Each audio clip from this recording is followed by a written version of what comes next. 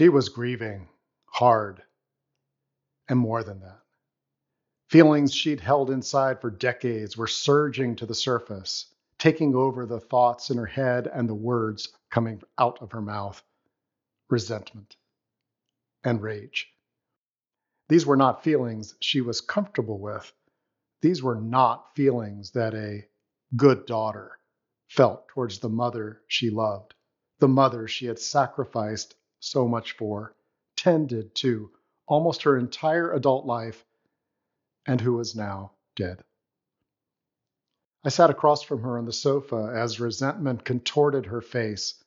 She didn't want to be hugged and comforted. Her body was insisting on feeling these feelings and being witnessed in them, even though the shame was rising too, trying to shut down again what had been swallowed and suppressed for so long in order to be the good daughter. A long stream of have-tos flowed forth. She had to take care of her. She had to sacrifice her needs. She had no choice but to say no to other relationships if they would interfere in any way with her care for her mother. She had felt trapped by obligations laid upon her as an inheritance passed down from her great-grandmother to her grandmother to her mother, and then to her. Now she was feeling the horror of passing it on to the daughter she had raised as a single mom. Tears of helplessness followed the rage. We did some tapping together. She started breathing with more depth and strength. Then she did something totally in character. She offered me some soup.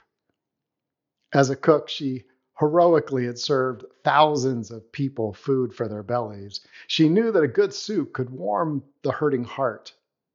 It was vegetable beef, and it smelled wonderful.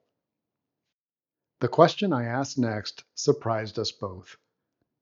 I'm curious, how much poop would you have to add to this soup to make it the whole thing poop soup?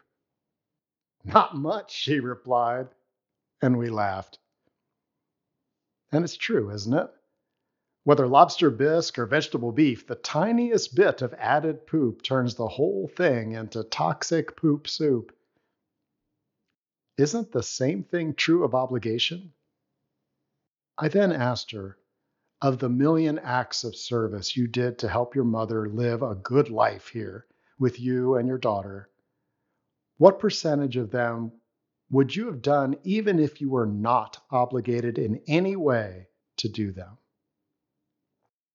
She was quiet for several minutes before she spoke. Her answer has stuck with me ever since. She said, 95%. The truth of that was so vivid. This is a loving and generous being who, of course, would take care of the mother she loved. I asked, what if the other 5% was like poop in the soup? What if the resentment and rage isn't over the 95% of the time when your loving devotion would have given you the fuel to climb the stairs, answer another call for help, change another diaper? And it's the 5% where you didn't feel free that was, well, the poop in the soup from the recipe handed down generation to generation. Her face got serious. I don't want my daughter to be obligated this way.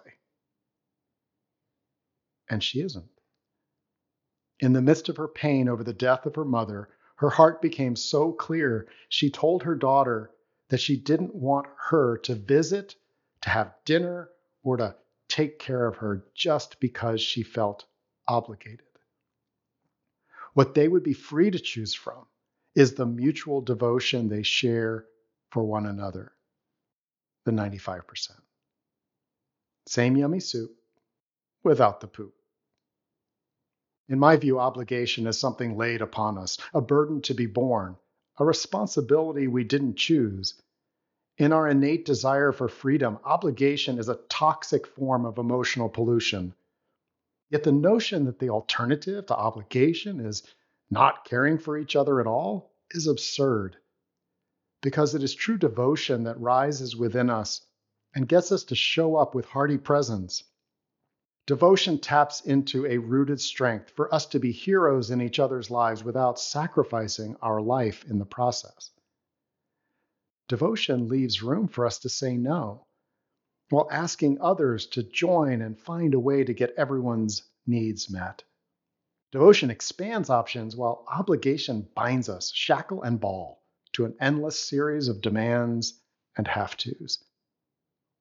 Devotion deepens and strengthens our character and our resourcefulness. It warms the core of us like a well-crafted and hygienically prepared soup can.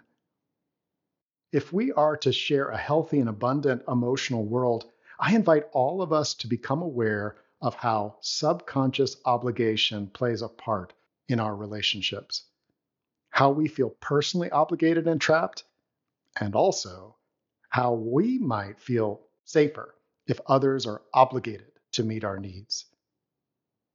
Can we free them from being obligated to us? Will we free ourselves? Until next time, I'm Rick at Thriving Now, and I'm open to hearing from you about how obligation plays a role in your life and how you'd be if you were free of obligation and could live and laugh and love from a place of devotion.